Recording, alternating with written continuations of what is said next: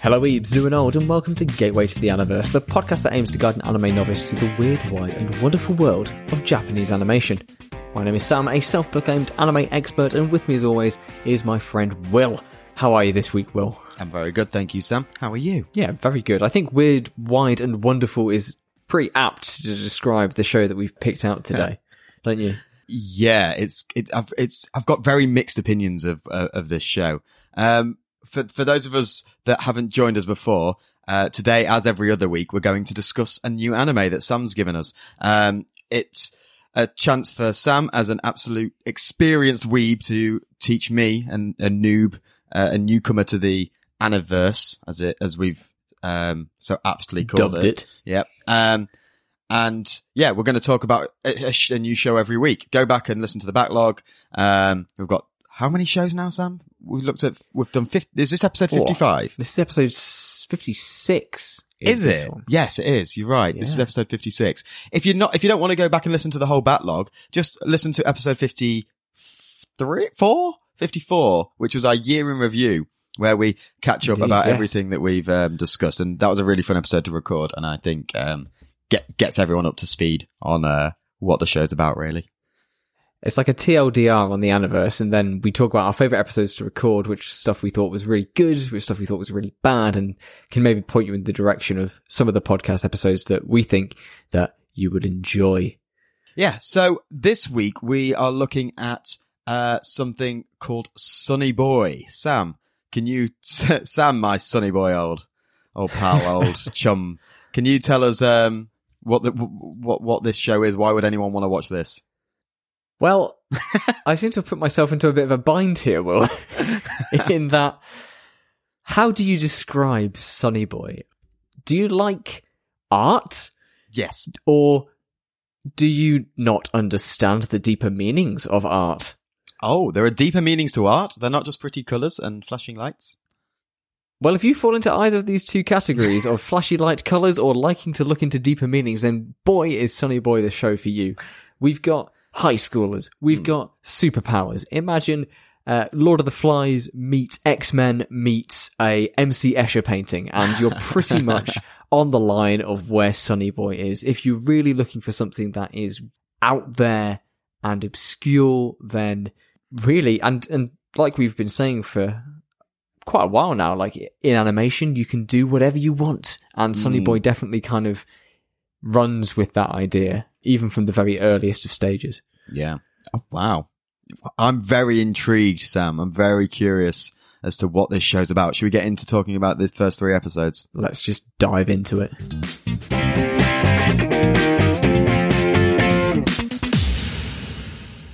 Fabulous. And now that we've dove into the review part of our show, Will, would you like to kind of the try past tense of dive is might? Dived, by the way, just saying. It's not, dive? Yeah, Dove? It's not dove. That spells dove. Yeah, but it's not. Just depends on where you put the emphasis, right? Yeah, but it's still wrong. People dove in the water. No, I dived in the water. People make that mistake because they get confused with other verbs like drove and drive, but it's not. It's dived. I've looked this up, dude. Okay, I trust you. I trust you and I believe you. I think in modern language, it's, you know how words sort of become more commonly used. I think dove is more commonly accepted now, but it's still not traditionally correct. So, just saying. Kind of like how the Americans exclude all those U's from their words. It's accepted, but we don't have to like it. That's true. Yeah. Agreed. Okay. What were you going to say? Sorry. What after we've dived into these you had to pause there, you had to think about it for a second. But now that we're in and we're thinking about Sonny Boy, I'd like you to try your best to explain to the audience what on earth is happening in these first 3 episodes. Can you give us a bit of an overview? Yeah, so I didn't get a lot of the characters' names because they didn't really use names that much in the early parts of the episodes, and I've just gone phonetically. I haven't sort of looked them up or anything. But our main boy that we seem to be following, although we don't he's not really portrayed as a protagonist. He's just sort of our point of view character a little bit. Is Nagama or Nagara. Right. So we follow him, and he's this really depressed character who is at this high school, and we get introduced into episode 1, and very conveniently, Nozumi? Yep. Nozumi. She exposits nicely for us, and tells us that the school has been plunged into darkness, into another sort of realm. All that's left is these 36 kids who some have developed superpowers, some haven't, and nobody knows why they're there or what's happening, but the school is present in this never-ending infinity of darkness, and they don't know where they are or what's happened. Yeah. And pretty much. And then they start exploring the darkness, and through the first 3 episodes, they discover other worlds with weird rules. So little passages into different parallel universes. They're not really sure on the science or what sort of, they're still figuring stuff out basically. But what the show does well is I think they do drip feed and reveal bits of information quite nicely at a good pace through these first 3. So by the end of episode 3, we've got a bit more of a concrete understanding of what to expect moving forward. In that we're hoping to see new worlds with new rules, and these high schoolers trying to make sense of it all and trying to figure out how to get back home. Yeah. Bloody hell. Good effort. Completely on the fly. Really concise. My first question is, why do all the cats have runny noses? Yeah. I guess it's just cute. It's not cute. It's gross. Cats don't have runny noses. They have famously dry noses and dry tongues. Famously dry noses. Maybe you've just got dry-nosed cats, Will. Maybe that's like the specifics to the breed that you've got. Maybe that's how they use their superpowers. To wet their noses. Their wet noses allow them to transport anything into this world. Yes. That is a thing with Nyamazon or Nyamazon. Yeah, I really appreciated that pun. Nyamazon. Because, do you know? Did you get it? I don't get it. So, the onomatopoeia in Japanese for a cat meowing is nya. Oh. So it's Nyamazon. Okay. Yeah. No, I'm not embarrassed that I didn't get that, but that's clever. I like that. That's fun. It's good. You can appreciate that. I appreciate what they did there. Yeah. So where do we want to start with this? It's a really freaky, like you described in your intro. It's a really freaky concept. And well, it's not that freaky. It's quite an interesting concept, but they do so much with the visuals and everything that it becomes quite, I don't know, out there and a little bit, odd, should we say? It is definitely odd. Do you want to start with the visuals then? Because I'm really impressed, at the very least, with the way that all the characters, as they're designed, and the world in general seems to be these really kind of soft, muted almost colours. And even the way that the main cast of the high school kids are shaded when they're in shadow and whatever, it seems to still be comparatively bright, which then makes the stark sheer blackness outside of their school stand out all the more. And then, of course, we get all of this very, very striking, very evocative imagery that is never really fully explained and never really lingered on for too long. Yes. It's a show that likes to kind of throw its artistic liberties at the wall and isn't afraid to be like, okay, so here's this completely red ocean with the giant centipede, and you're back in the school, and then, okay, here we are, and it's a sound stage, and then, oh, look, the sky is opening up to big curtains. Yeah. Here's blue fire. These guys are just silhouettes now. There's so much just visually happening. I was going to say some of it's a little bit too much. I think that there's... Yeah, definitely.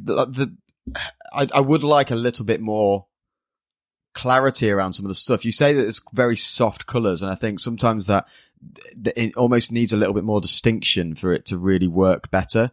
I think sometimes I was a bit unsure what it was trying to do, especially with the blue fire. And when they put that across the whole beach, it was sort of just a wash and didn't really have much impact. I don't think it wasn't really quite clear that it was all on fire and which bits were on fire and which bits were the beach. And obviously that's a deliberate art choice, but it didn't really have the impact I think they wanted for me. Yeah, it can definitely get muddied. Yeah. The character design and the artist, those muted colours reminded me well, it reminded me of a few shows, and there's definitely one that I can't remember, put my finger on, but Yuri on Ice and Carol and Tuesday obviously were two, the way, no? You're looking confused.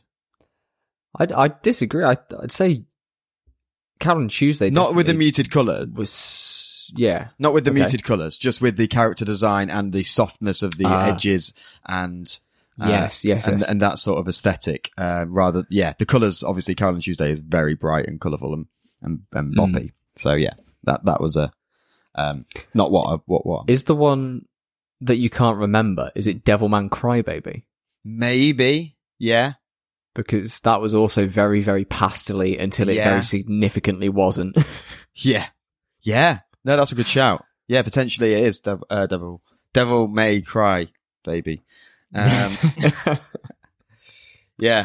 But yeah, it's it means that they've been able to do a lot with it. And you're right with the visuals when you talk about, like, there's there's one guy's power. So some of these kids have got powers and they're really bizarre powers. They don't really explain what the limits are to these powers or how they work or who's got what. But there's one guy that seems to be able to break glass or shatter things. And yeah, that's Asakaze, and his power exactly. He is. It looks like the glass is. He is a bit of an Asakaze.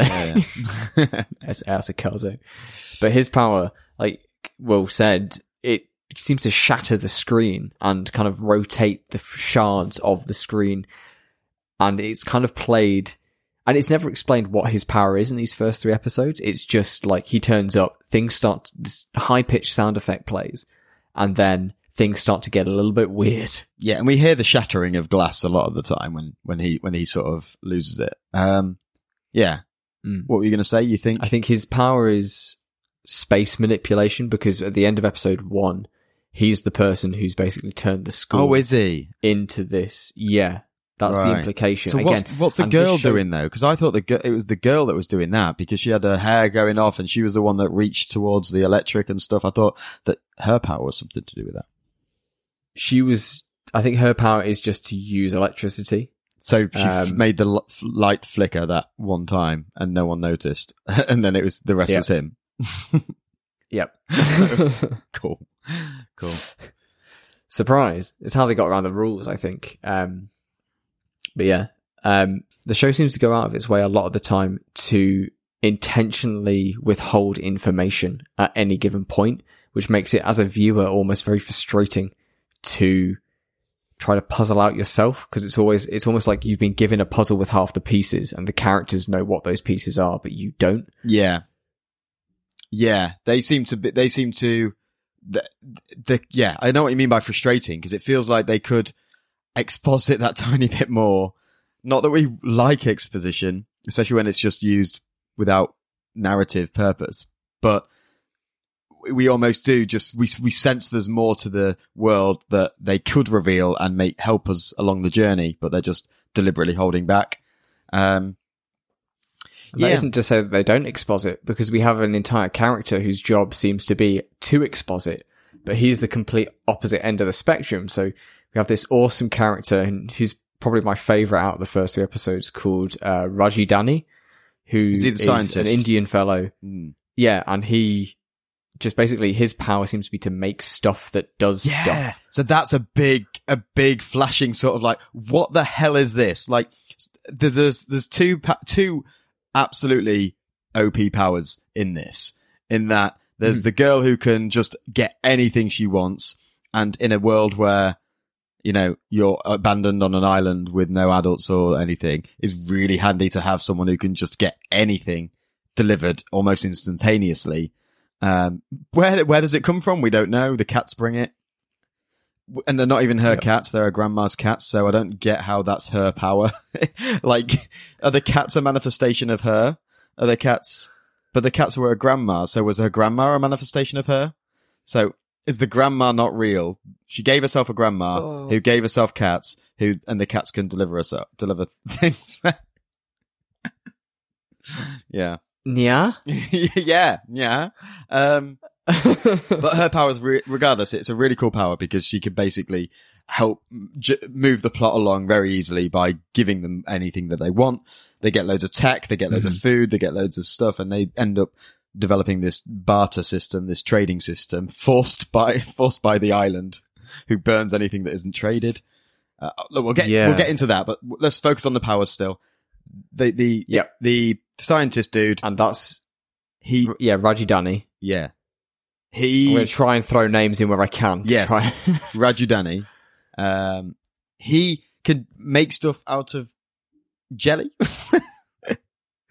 Again, something that isn't very explained at all. He seems to be able to create stuff, and in episode 2 he creates a bunch of Mario power-ups and gives one to one of the girls who gets tanuki ears and a tail, and you see like a superstar and a mushroom in other boxes, and you're like, okay, sure.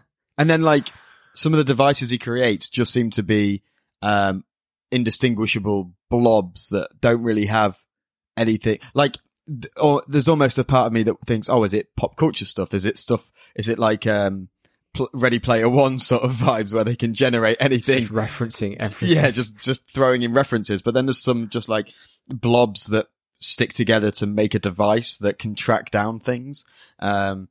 Really, really bizarre. And they're all, anything that he's made, because it's outlined, the artist has outlined them in a crisp white border so you can distinguish his stuff from anyone else's, which is fun. It's so good. Yeah. Because all the other powers are stuff like, again, like space warping, electricity, teleportation, a big glowy ET finger. Yeah, except for that guy. That did make me laugh. I was just like, of course. Why not? It's just like in that one movie. You're A rank? What the fuck? I love Nagara at that point has just been so passive, and this is like his first bit of like, wait, what? Yeah. Are you for real? Yeah. So the powers, we don't really get much more than that. There's loads of different sorts. There's a guy, I went on a massive rant with, is it, I can't remember his name, jock dude, Cap. Oh, Cap. Yeah. So I went on a massive rant in my notes about, at the beginning of episode 1, I was like, what the hell? Why is Azakazi just doing what this guy tells him to? What's this metaphoric cross on his face, that makes him do, like, and then it clicked that this is actually his power. But it's not his power. But it's not his power. Yeah. So we think it's his power. The show is allowed to punish people.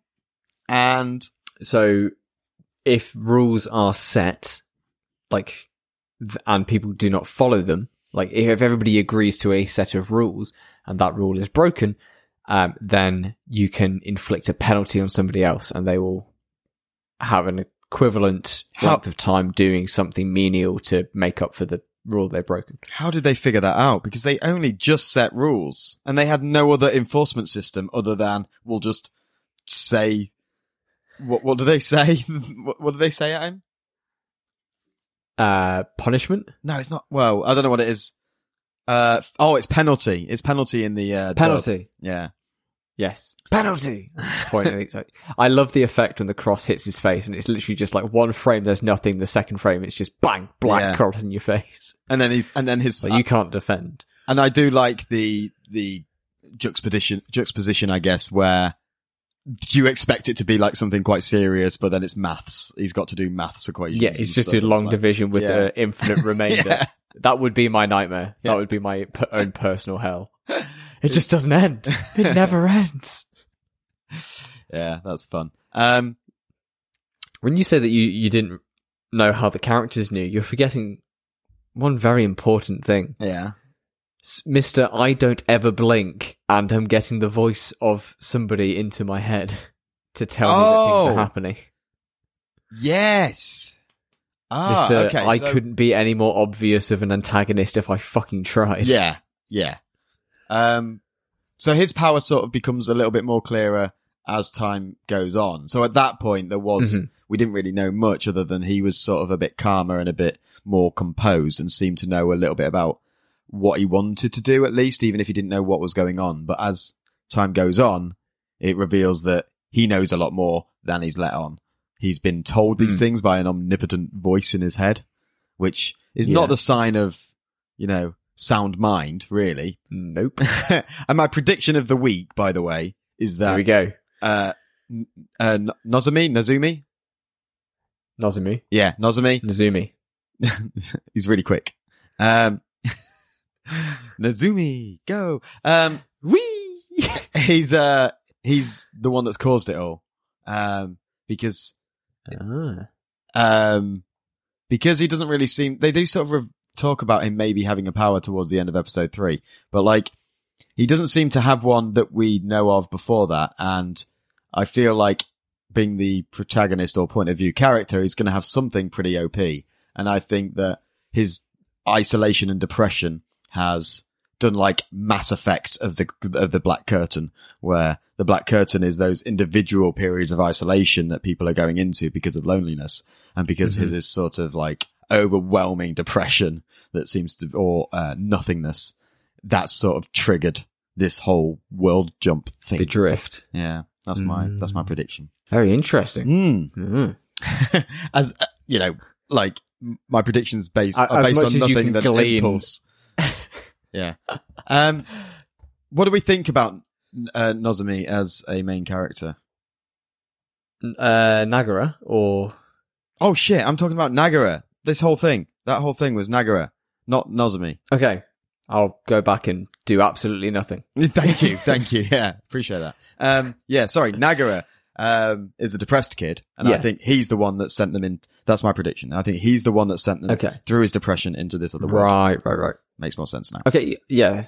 And so him as a main character then. Yeah. So I don't think it would be an exaggeration to say that out of every show we've watched so far, he's the point of view / protagonist character who has done the least in these first few episodes. He is very, very passive. He does what other people tells him. Yeah. We've not seen him really do anything other than be there. The only thing he's really done is he reached out to Nozomi in the first episode and grabbed her when she jumped off the side of the school. And I mean, not physically possible. But okay. Oh, he did rescue. Yeah, exactly. I completely agree. Yeah, that's a good point. Yeah, he doesn't really do very much in terms of sort of moving the plot forward. He is very passive. Just things are going on around him. He doesn't really want to be involved either. That sort of isolated, depressive character is just sort of happy to be left alone. Yeah.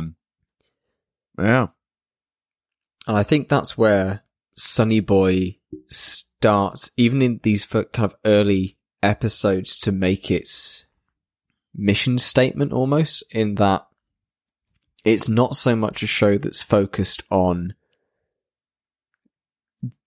what's happening in terms of like powers and vistas and explaining itself, despite having characters who are trying to figure that out. It's more about honing in on each member of the group, finding out a bit of about who they were before, and seeing how they're adapting to this new environment. So instead of something like, say, let's pick a shonen like Bleach or Demon Slayer, where the rules are set out and we see the character interact, but everything is explained. The breathing is explained, the swords are explained, the hollows are explained, everything. Here, everyone's got powers. How do the powers work? Fuck you.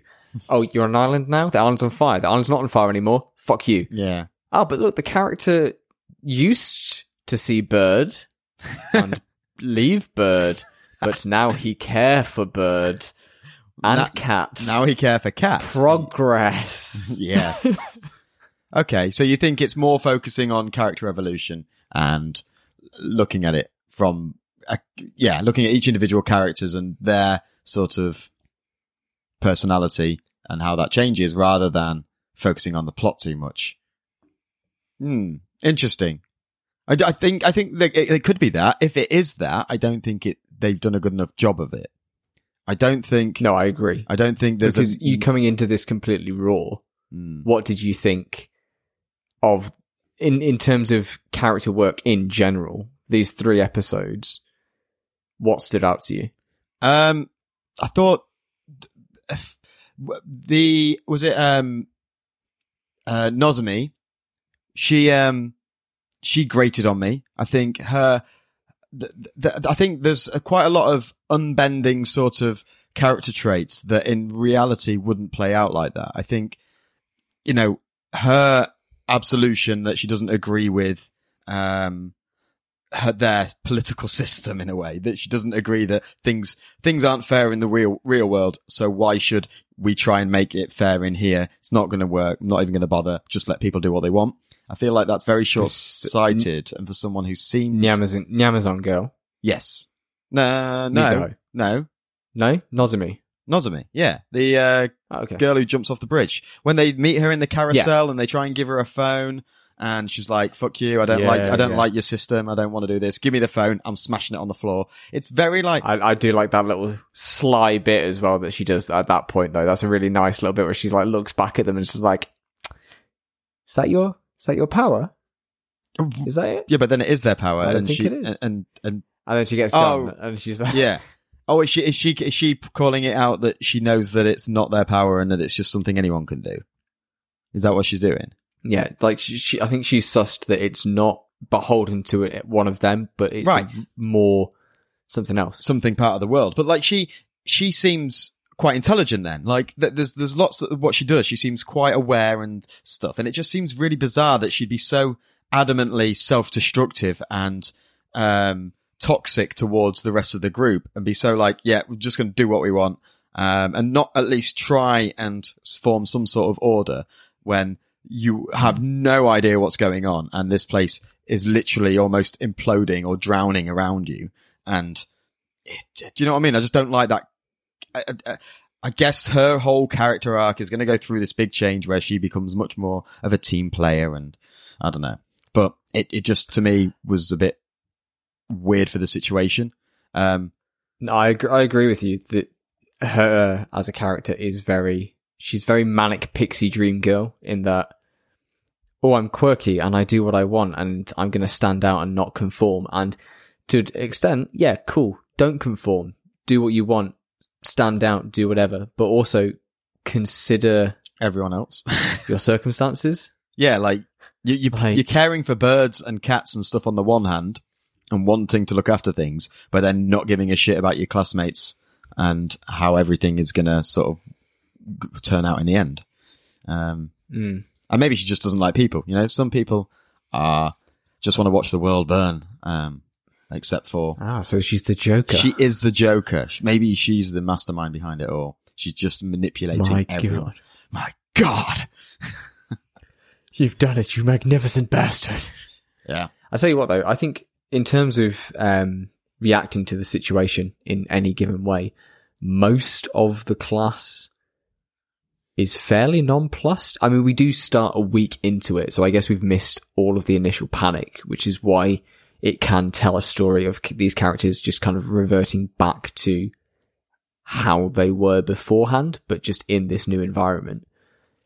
But even when they arrive on the island, like, they're still very just like, well, yeah, cool, we'll just do what the council says and we'll plod along, and I think no one's having a freak out or a mental breakdown. Or I think they've sort of lowered the stakes a lot, and potentially this is maybe why the characters aren't that pissed, that sort of I don't know the word. What basically what you just said there. why the characters are more chill. Like, they're not reacting seemingly appropriately to what's happening to them. Because they've set the groundwork that everyone recovers from injuries, that everything gets replenished after 24 hours or something, like all the food, everything gets repaired. No matter what happens, everything reverts back. As long as it's in the school. As long as it's in, but even on the island repaired itself. No, it's not just in the school. Because the island, they thought the island wasn't going to repair itself, and then it all got replenished after the fire. Mm. Yeah. Yes, true. It is true. And they're even when they're on the island, they're still not getting injured and whatnot. Yeah. We don't know about whether people can die, if dying is like a finality that can't be recovered from, because no one's died yet. But they do say when they've explored some of these worlds, because they start finding in the shadows this pure blackness that leads to other dimensions. And they do say some of them aren't sustainable for human life. So yeah, how they know that is a bit dark and scary. How many kids were there at the start? Yeah, exactly. Either they're assuming that from just looking in there, but it's a bit of a weird, because some of them are like other dimensional, so that their physical form seems to not even be, you're not even going to sustain in there for any length of time. As soon as you go in there, you're going to be, your matter is going to be changed. So for them to know that, that's a bit dark. But maybe they did go in there, and then the next day they just appeared back in the school or whatever, like a respawn. Like, whoa, let's not do that again. Yeah, I will say that they do approach that topic later on in the series. Cool. And hints of what happens are laid in these first few episodes, but obviously no spoilers past episode 3. Yeah. But the groundwork is there in the way that the show has presented it, and it does get addressed towards the mid to maybe the latter third. Okay. Cool. Yeah. I like the fact that these worlds have rules that they need to try and figure out. I feel like that is that. Oh, yeah. Is that going to be is that a continuous thing throughout this? Do they go to other places, or is it mainly, because I feel like they could settle down on this island and then venture from here as their base, but likewise, who knows? After the first 3 episodes, it could literally just jump every single episode. Anything could happen. Yeah. Again, non-spoilery, they do investigate. Obviously, the exploration of new worlds does continue, and we do get to see a variety of different rules and powers and how they interact with those sets of rules. And I think as it goes on, it's very creative in the way that plays into what has been established here. But the focus very much is on kind of the core cast that has assembled within these first 3 episodes, which is Nagara, Asakaze, Nozomi, and Rajidani. And they are kind of the focus and the ways in which they interact with new rules and new kind of puzzles to solve almost. Well, they are. And I think they've paced it really well in these first 3. I like the island stuff. I like the fact that the Blue Flame episode, I didn't, there's a lot of reasons why I shouldn't like it. I feel like it focuses on something potentially unimportant. I feel like do you know what I mean? Like to the whole plot. But then it's this reveal that, this is a rule of this specific island. We need to figure out what's happening here and why. Is it a person? And it's not clear to us as the audience if it is a person, if it is, so it's really intriguing how does feel like a genuine mystery, but something that you can see them figuring out in real time. And the clues are sort of there with our, what's he called? Danny. Rajdani. His sort of thought process. You see that going nicely, as he's creating stuff, giving people stuff and figuring out the trade system, which I still don't truly get. Oh, so our Nyamazon character, she can get anything delivered, and if she gifts it to someone, then it doesn't burn into blue flames. But it's if someone takes it without asking or without exchange. Yeah? This is what I really love about the island rule, because in the Blue Flame episode, we get the idea that, so you have to, so the crux of it is if you take anything or you're given something at an unequal perceived value, it burns up, it's destroyed. You can't get anything for free. There's no such thing as a free dinner. So everybody starts to get suspicious because obviously everybody's coming to the Nyamazon girl because she can just summon anything. And she's giving all this stuff to all these people and then it's burning up. So naturally, people start to assume that it's her who...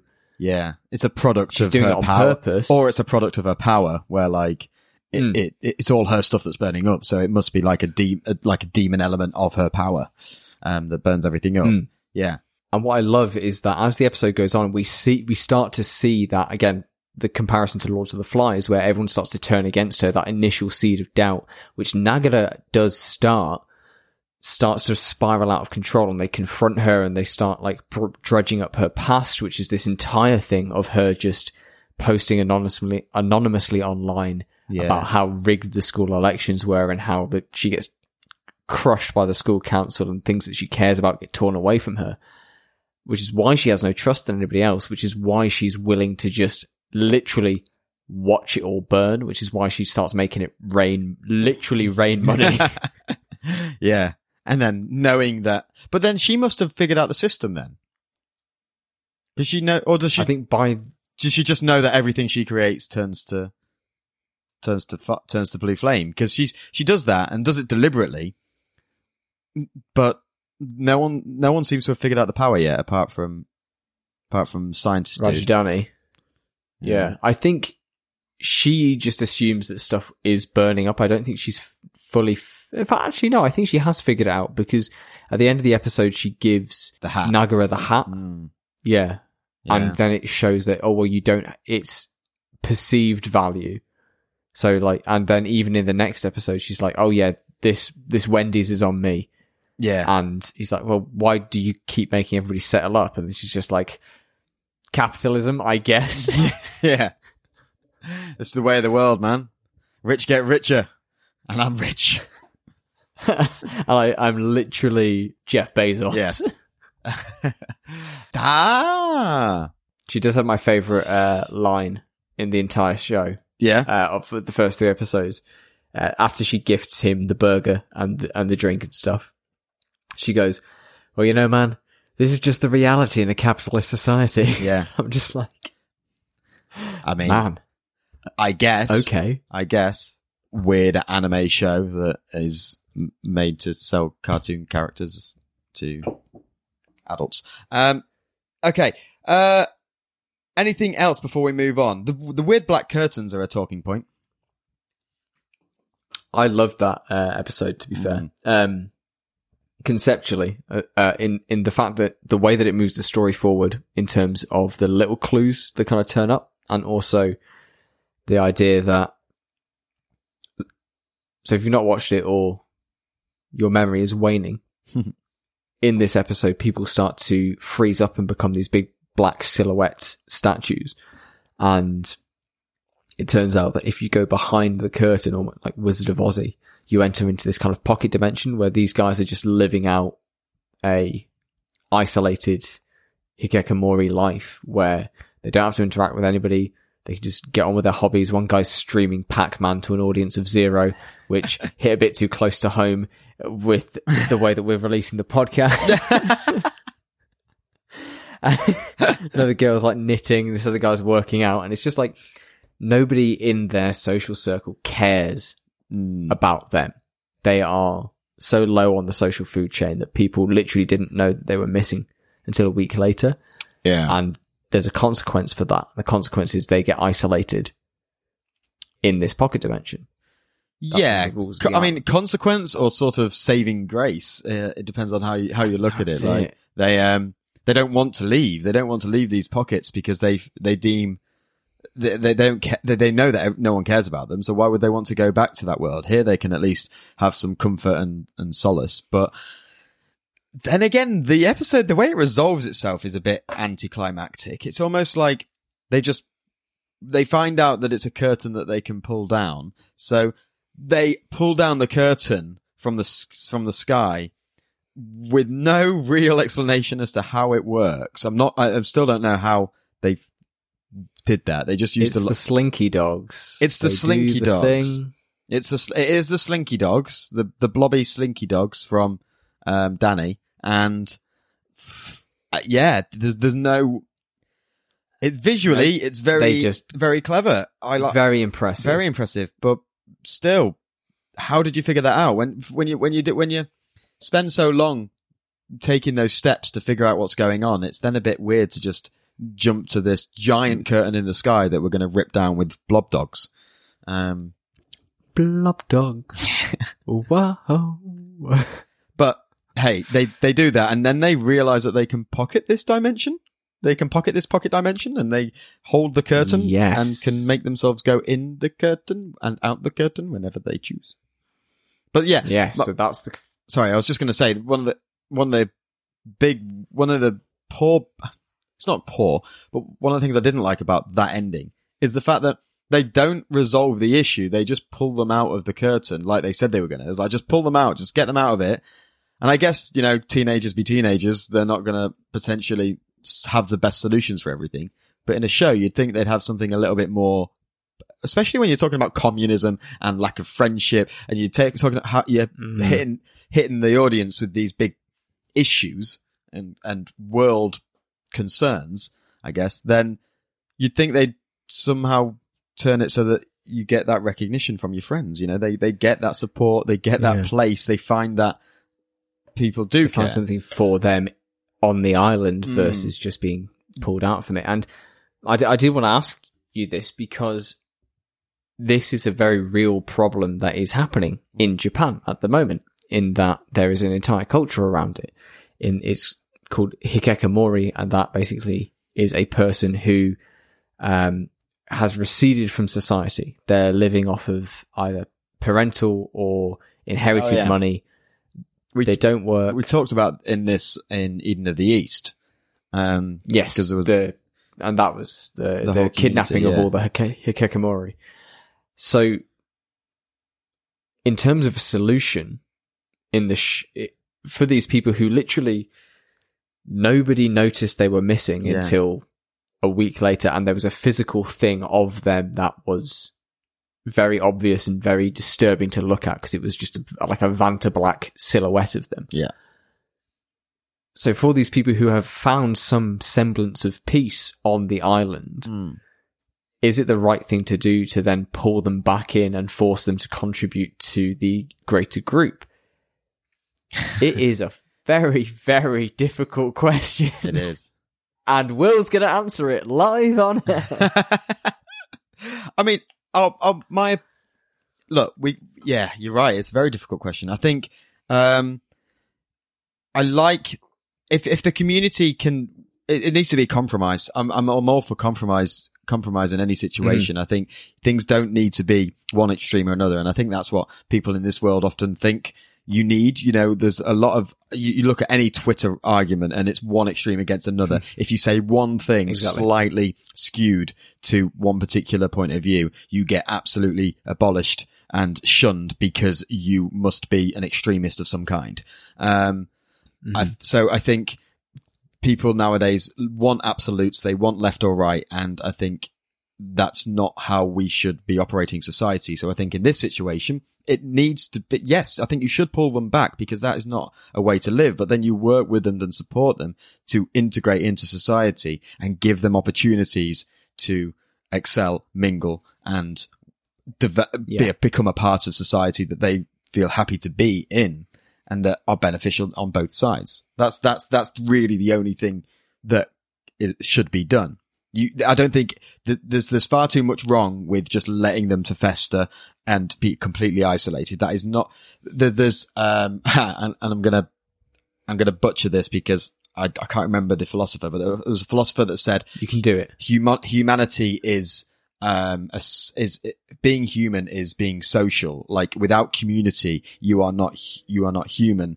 Mm-hmm. We work together. People have congregated together over thousands of years to form societies and collectives, and to remove yourself from that is to give up a part of your humanity. So I think you can't just leave them there, and likewise to pull them out and just make them suffer in a world that they don't feel like they belong and don't have support and people don't care about them. That's cruel as well. Yeah.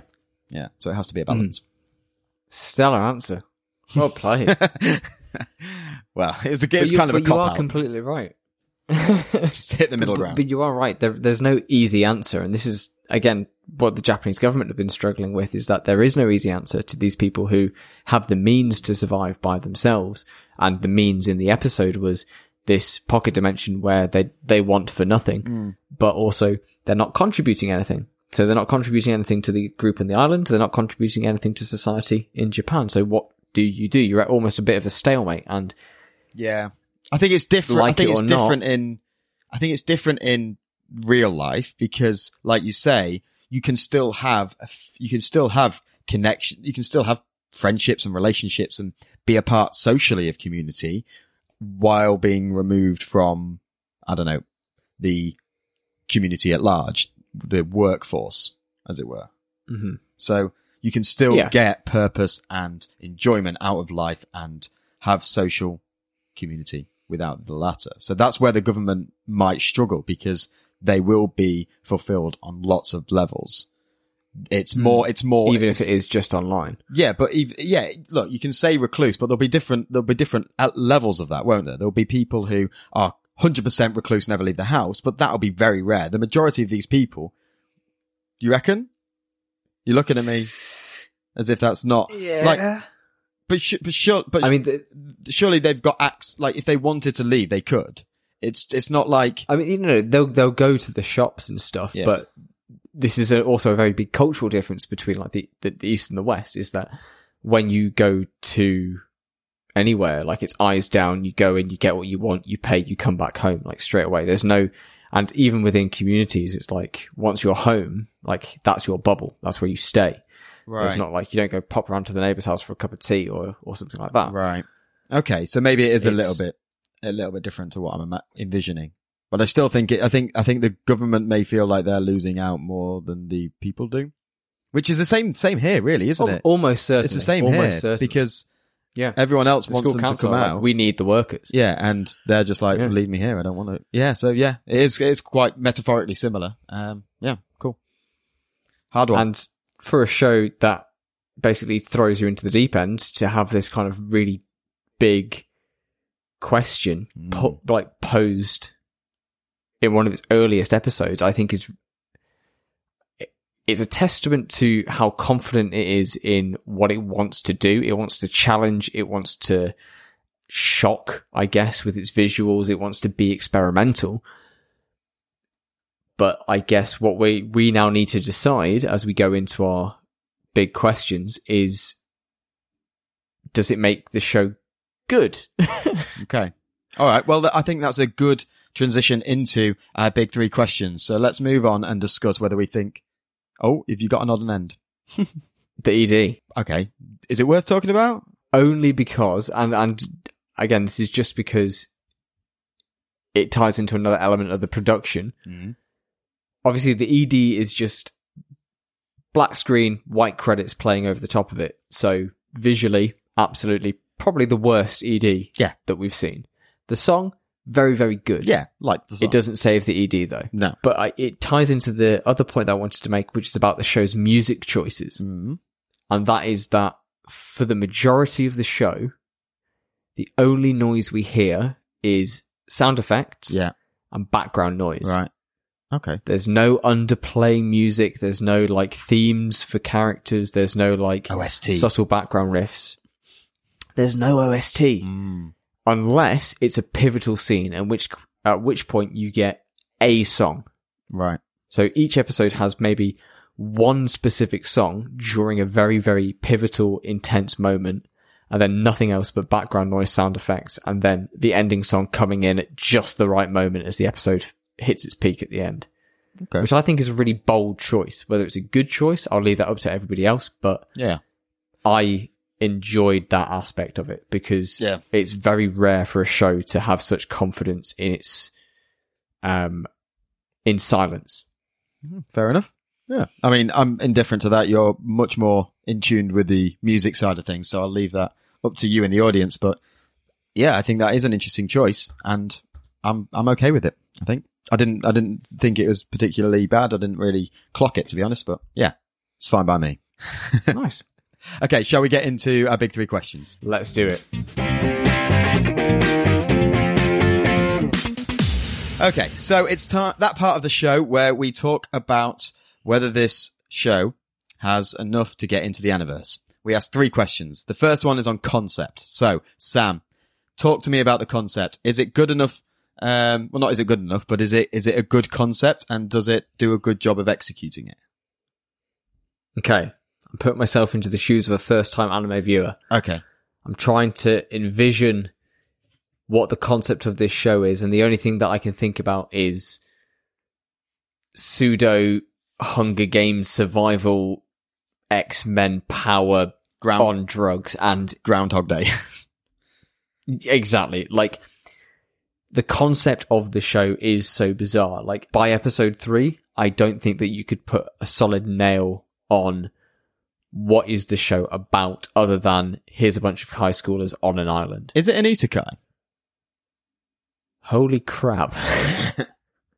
My God.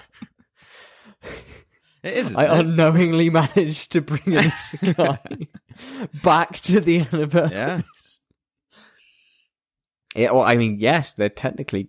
I mean, I would say initially no, because the school is adrift. There's nothing new about the school. It's them that gain the powers. But once they hit the island, yeah, sure. Yeah, and they're going into other worlds a lot of the time. So yeah. Yeah, and they... In the dub, did they call it very confusingly this world? Yes. Oh my God. I think they we're in this world, but this world is different from this world. And I'm like, just please. Yeah, they didn't do it too much. They sort of referenced it, and I can't remember how they explained it. It seemed like it made sense at the time, but thinking about it, it's quite confusing. Yeah, so it's this world, this world. I thought they said Discworld at first, and I thought we were going to have some sort of Discworld parallel. Terry Pratchett, yeah. Oh my God. Terry Pratchett would do so well in the anime. It would be so good. Do you imagine the, what's it called? The Night Guard? Is it the Night Guard? I don't know. I haven't read that many. Hogfather. The anime. That's what I want. Yeah. But yeah, the concept of Sonny Boy, I think, is just this. Sometimes it's very political. Sometimes it's touching on social buttons. Sometimes it's touching on the psyche of young teenagers. It's very loosey-goosey. What did you think? I think, see, this is the thing. Like, you throwing that spanner in the works about that you think they're trying to focus on character development rather than plot. I think, in its simplest terms, it is a sci-fi parallel universe teen mystery where you've got to, these high schoolers have been dropped into this weird parallel universe and they've got to figure out their way home. I think that's the plot. I think that's the concept. And through that, they're trying to tell these intricate character developments that aren't that intricate. So I think, you know, if you're going to pitch this to someone, it's a weird, you'd want someone who was into sci-fi, into sort of realm dimension stuff, and up for a bit of, unusual visual madness. Yeah. Yeah. So I don't think the concept is particularly confusing, but obviously when you watch it, trying to define specifically what they do, that is quite tricky. So I think, would you tell a person who's not watched this show before, or even a first timer, would you give them anything about the show, or would you tell them to go in blind? It's tricky because obviously I don't know where it goes, so I'm basing this off the first 3 episodes. I think I would, if I was trying to pitch it to someone, I'd be telling them that it's, you know, it's about these high school kids. It's got multiple dimensions, traveling to other worlds, trying to find their way home. I think that's how I would pitch it. I think that's what's intriguing for me.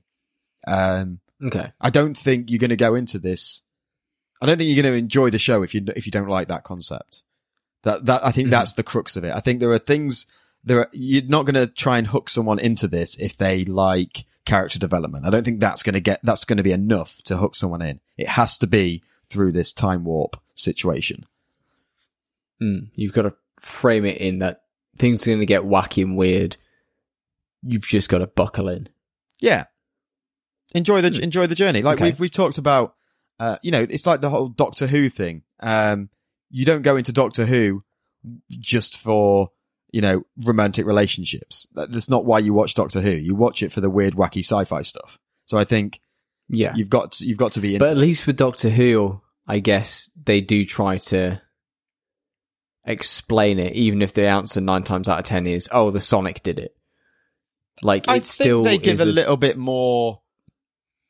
they give a little bit more than there is here, but that's also because that's the model of the show. The Doctor knows everything, and the Doctor's job there is to explain every little thing. He's the smartest person in the room. He's the smartest person in the room. Whereas here, the kids themselves are trying to figure things out on a daily basis, and I think it's does quite a good job of realistically, you might not explain everything. You might not have all these expositions. It's just playing out their sort of, you're only seeing fragments of what's going on, and you're not getting these and that's something that I've complained about anime a lot, just those sit down moments, the cafe chats, whatever they're called. Yeah. Or even just slice of life segments where you just get to see them just bumbling around there every day. Yeah. Here, everything is pointed towards something, a revelation or a new power or some other trippy visual. Yeah. And speak of the trippy visuals, then in terms of execution, how is that concept of sci-fi teens jumping dimensions to try and find their way home? How do you think that it is executed on a technical level? Yes. Again, this is where I'm sort of on the fence. I think I like it. I think they do a good job. I just, it's tricky. I haven't got anything concrete to sort of, speak about. I think the visuals, like I said at the beginning, they sometimes miss the beat a little bit of what they're trying to achieve. But overall, I like with the curtain stuff, I think that's really well executed. Even though we don't know what's going on, I think it's intriguing enough, and it doesn't need to be explained. Like these are worlds that they don't know. They figured out that if they do this happens, so they do that. You don't need to necessarily know why that works for it to work. It just, they figured out that if they do A, then B happens, so we're going to do A. And if B's happened, then A must have happened first for it to happen. Just like us with our podcast technical difficulties. We know that if we do A, then B happens. Yes. So we'll do C to try and fix A, and then D will go wrong, and then and then hopefully we'll have an episode in time for you guys later in the week. Yeah, exactly. We don't need to know why things are happening, just that they are happening. So, yeah, I think it does a pretty good job of it. But this is where we need to enter question 2, isn't it? And is there enough of a turn off here to stop people watching? Is that fence that I'm sitting on skewed one way because of certain things that aren't good enough? Do you think there are any turn-offs?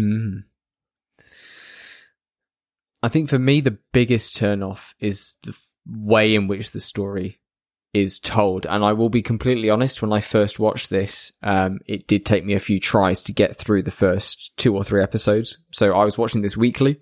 Right.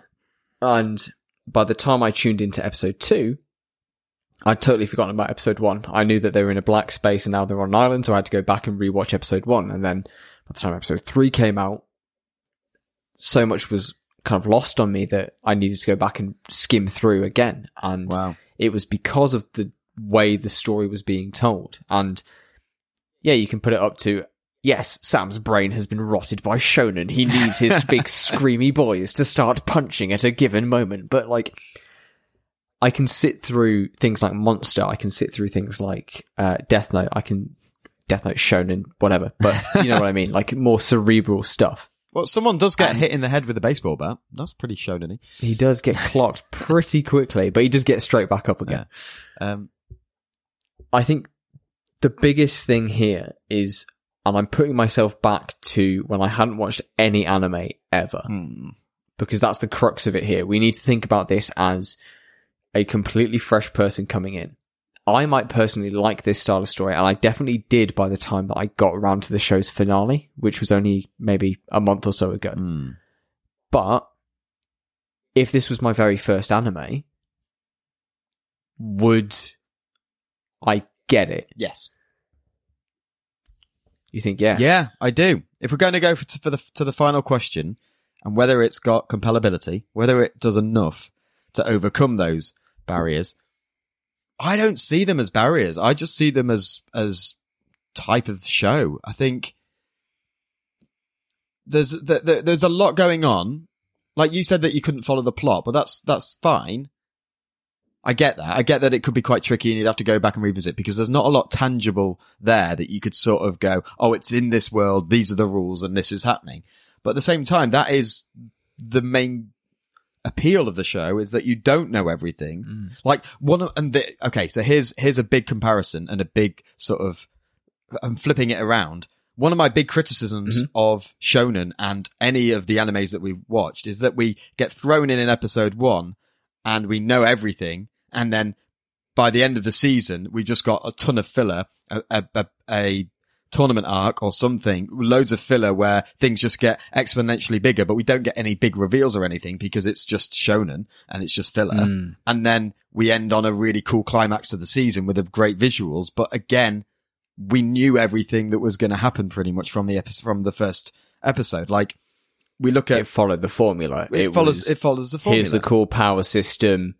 Everybody gets a bit stronger. Big flashy fight. Yeah. Whereas here, literally anything can happen. Yeah, like with my hero, I binged the first 2 seasons. So I'm going to blur my lines. What happens at the end of season 1? Is it basically season 1 ends with the Nomu fight with All Might, and it's the big punch up in USJ, and yes, the League retreats. At the end of episode 3, we know that Deku is getting into the school, and he's going to train to be a hero, and then he trains to be a hero. And by the end of season 1, he's trained to be a hero. Yes, there's a infiltration at the end where it's a bit intense, but again, they come out of it relatively unscathed, and they've powered up again. So it's nothing here. You've got the first 3 episodes. We don't know much about this world. They're drip feeding it in, and it keeps the person engaged. That's what they're there for. They're not there for just, they're there for this mystery. They want to figure out what's going on. Yeah. I think you're not going into this wanting to know all the answers. Or you are, but you're not going in there expecting all the answers because it's a mystery. Yeah. I mean, I would say again, by the time we reach episode 3, which I think was the curtain episode, which was my favorite one, it had presented a compelling enough question that we spent a chunk of the podcast today talking about, that it makes me want to see what other questions they're willing to ask and how much deeper and more philosophical they're willing to get. And I guess if I think back to kind of those early days of people getting into anime and people wanting to watch shows, eventually they would see shows like Serial Experiments Lane, or they'd watch Perfect Blue, or they would get into something that's a lot more cerebral, a lot more kind of asking questions and not following that typical format. And that's the show that is often rated the highest. And I think if you went into Sonny Boy, it's going to turn a lot of people away. Okay. Just by how bizarre it is. But I think that might only have been true maybe 5-10 years ago, before kind of prestige TV and things came out. If we think of something really bizarre that's kind of sweeping at the moment, and I'm going to date the episode immediately because it's probably already gone from the cultural zeitgeist, but you see something like Squid Game, which has recently come out, which is an utterly bizarre death gamey concept, which has robots and people being pulled in and commentaries on capitalist society and whatnot. People have really engaged by that. And I think seeing something similar in a more short form show, which has incredible production values and a really interesting and unique artistic vision, could be unique enough to pull in. I'm still kind of 50-50 on the fence. Yeah, I know. I can tell you, I feel like started to sway me. I feel like you are swaying towards not laying it in, but I am going to watch more of this. I do want to know where it goes, and I think, look, we can't. Although we are assessing it based on whether this a noob is someone who hasn't seen anime is going to watch this. We do have to caveat that with the fact that that this is a noob that is agreeing to watch anime, and they are going into there fairly open-minded. We can't. Yeah. Otherwise, nothing will ever get in. And I think, as weird as this is, I think it's still grounded enough. Like, you wanted to put Spirited Away in, and for its like, this makes so much more sense than Spirited Away. It has clear plots, it's following high schoolers that have high school relationships and react like high schoolers. It's set in a high school to start with, and then we land on a desert island. We're not in some weird ghosty thing that people don't have. This ghosty. Don't open up old wounds, Will. Yeah, sorry. Don't do it. Yeah. So, but no, I think handing this one over to you to decide, because again, we said at the start of the episode, right at the very beginning, after the intros, well, I don't think that I'm a noob anymore, but really, like, more so, and this isn't like meant to be detrimental, but comparatively, I've had however many years of shows where I think maybe even I've been jaded to it, and I see something like Sonny Boy, and I think, oh yeah, nobody new would want to get into this, but clearly you've found something in it that's really engaging, and I need to respect that and see that that is something that other people will probably see. I can't gatekeep anime just because I think other people will think it's weird. Yeah, and maybe you know? Maybe I'm biased as well because I'm into sci-fi and stuff, and I like that multiple dimension stuff, so it interests me specifically. But again, I think that's the audience you'd be pitching it at if you were going to talk to noobs about it. So I think for me, again, like you look at the character designs, they're fairly appealing. They're not extreme. They're not really shonen-y. They're quite what's the phrase? There must be a term for like people that look like people. Like they're quite anatomically correct. There you go, anatomically correct. All the bits are in the right places. So except for the hair, because the hair gets a bit freaky. Yeah, but so I think there's a lot there that a noob can latch onto, and especially if they are into sci-fi and stuff, they'll have. You know, you look at Doctor Strange and the things that they do with their other universe stuff, and we're going into, you know, that's very mainstream now. We're going into the multiverse and stuff like that. So I don't think it's too much of a reach for people to watch this, and I think they do a good enough job and keep it interesting enough, and the mystery is played out very well, I think. So yes, it gets into the universe. Yeah, I'd agree. And I think you mentioned Marvel Universe there is kind of the nail in the coffin of my doubt, because mainstream audiences are getting introduced to more and more wacky concepts and more heady concepts. Look at Loki. By this point. Yeah, exactly. Like, I think if they can understand Endgame, this is fine. Yeah. They understand now the concept. Like, maybe my mindset's sitting too far back. Maybe I'm still sitting in that kind of early 2000s of like, haha, I've just watched a show that talks about alternate dimensions and light speed travel. Look at me. Yeah. Whereas that's everywhere now. Yeah. That's like the baseline. You only have to look at how successful Dune has been as like a high concept super sci-fi movie to kind of know that general audiences are now much more receptive. Yeah. Crucible. Receptive to this kind of thing. So yeah, it gets in. Cool. All right, let's leave it there. Well done to Sonny Boy for your weird naked frog jumps across the school. We didn't even mention about that. Look, it's again. There's just so much to unpack. Go watch it, guys. Honestly, go watch it. Okay. Right, guys, we're going to leave it there. We're going to go into Slice of Life, where we're going to have a tiny little catch up about what we've been up to this week outside of watching Sonny Boy. If you've liked the show, go and give the rest a listen. Backfill to your heart's content, and make sure you chat to us on our socials. We are now on YouTube as well for our highlight reel. So if you want to go and binge a load of highlights rather than listening to the whole episodes, that's on YouTube. Just search for Gateway Highlights. No, Aniverse Highlights. And yeah, they've been edited by Perry, Cloud Adrenaline. Really good job. Just sort of cutting together all of our best bits from our episodes. They're about, I don't know, averaging about 15 minutes each. So a lot shorter than our ramblings on here. Give them a listen. Hit us up on Instagram. Hit us up on Twitter, Facebook, kind of, at Gateway to the Aniverse. And yeah, if you're not sticking around for Slice of Life, we'll see you next week in the Aniverse.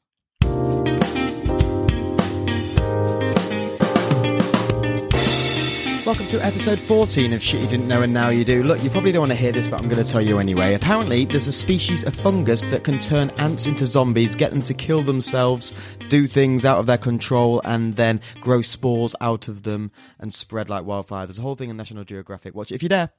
I don't like adding the bye on the end because I feel like ending it on "see you next week" in the anniversary is like the way to go. I'm just like, But it's like such muscle memory to just be like, oh yes, he said goodbye, so I should also politely say goodbye. Well, we can mix it up because you want to get in there as well. Although you introduce it, so you introduce it. I say goodbye. Exactly. Yeah. Okay, it's a fair cut. It's fair good. You've got the anniversary voice down as well. I feel.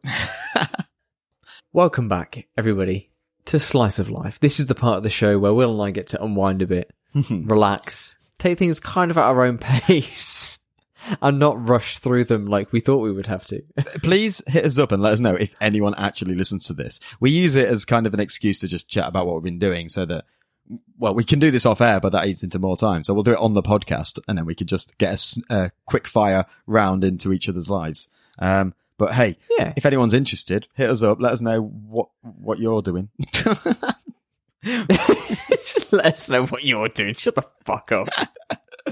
Oh my God. Oh, what you doing, mate? Oh, what you up to? To be fair, actually, and we do have like a few people that we are chatting to throughout Instagram and on Twitter as well. Yeah. And it's nice to be able to catch up with our audience and to kind of let them know. Don't put my comment down. Like them. We're telling people what we're doing, so I want to know what they're doing. Got to share. Anyway, yeah, share the love. Speaking of which, anyway, if you have an email or would like to, if you have an email, up at Gateway. If you possess an email, if you have an email. I was just trying to like put it up front this time so that people can, they can put it first. Anyway, what have you been doing this week, Will? This has been a car crash of a Slice of Life. That's all This right. is maybe the most antagonistic Slice of Life segment we've ever had. Potentially. What have I been up to this week? To be honest, it's been a bit dry content-wise. I started watching You, Series 3, because that released relatively recently. And I've stopped watching it. I'm enjoying it, but again, it's more of the same. Like, if you've liked season 1 and season 2 of You, you're gonna like season 3, I think. They have tried to change it again, but the concept the formula is fairly similar, I think, in that people die and they have to cover it up. And yeah. You like anime? What? Wow. You liked our podcast. That's okay. I knew that you would.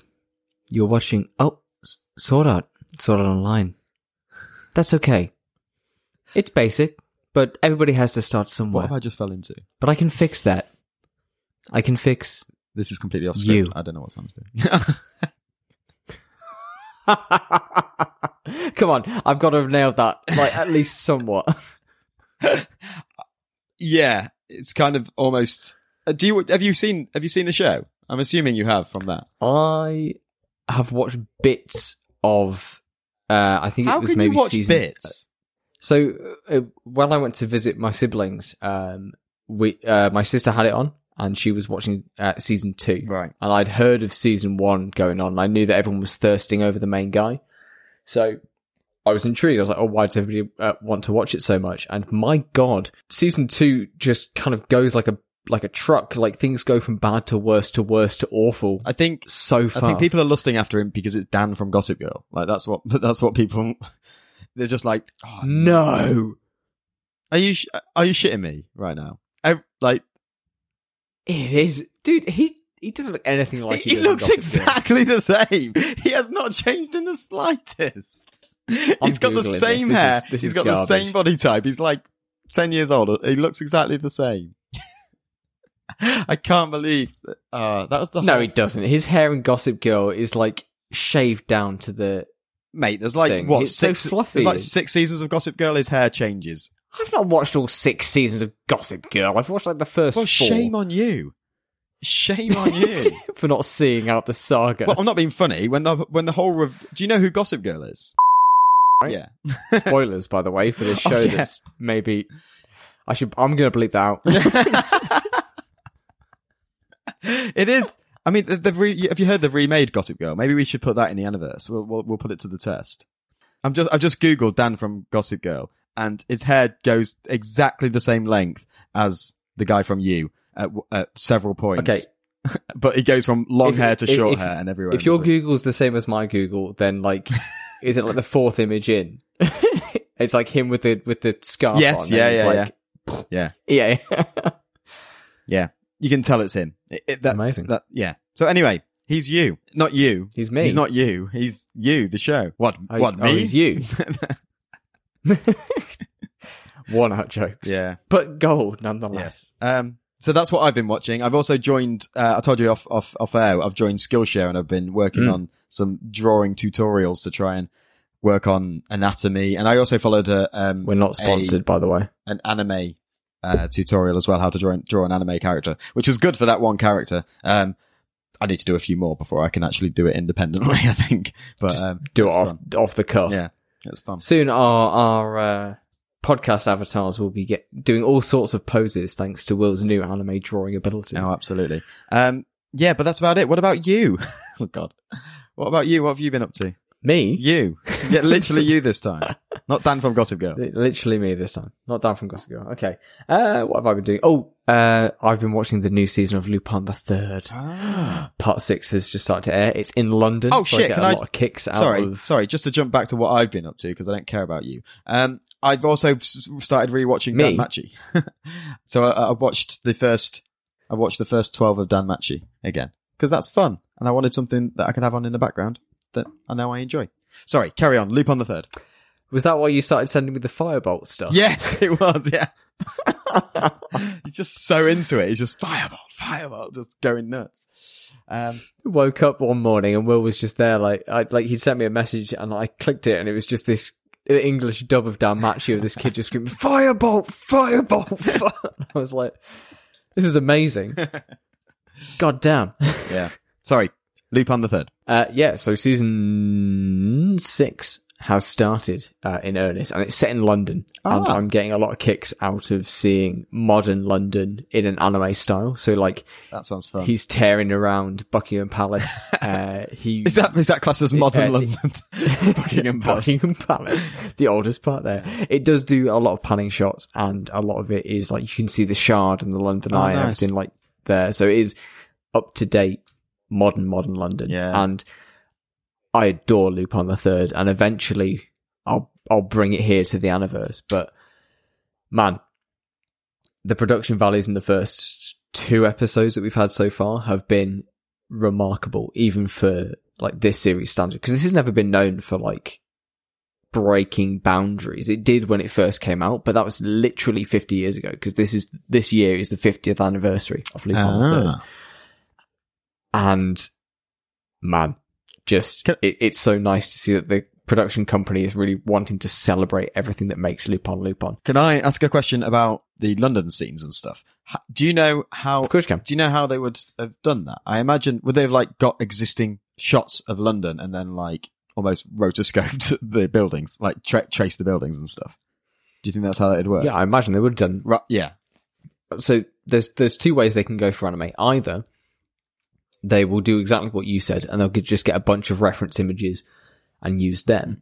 Or they will actually send like a small team, including the director, across to the location to take on-site shots. So one of my most favourite movies that have come out recently is Mobile Suit Gundam Hathaway. And what they did is they went to Singapore and took a bunch of on-location, very specific shots of the city, and then use that to create their reference images and to then plan out and direct the action sequences within the film itself. And it absolutely works. It makes it so much more interesting and visually appealing. Cool.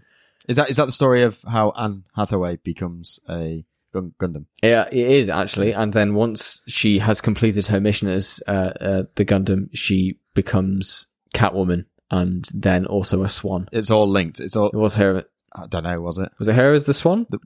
The Black Swan? Yes. I don't know. Maybe.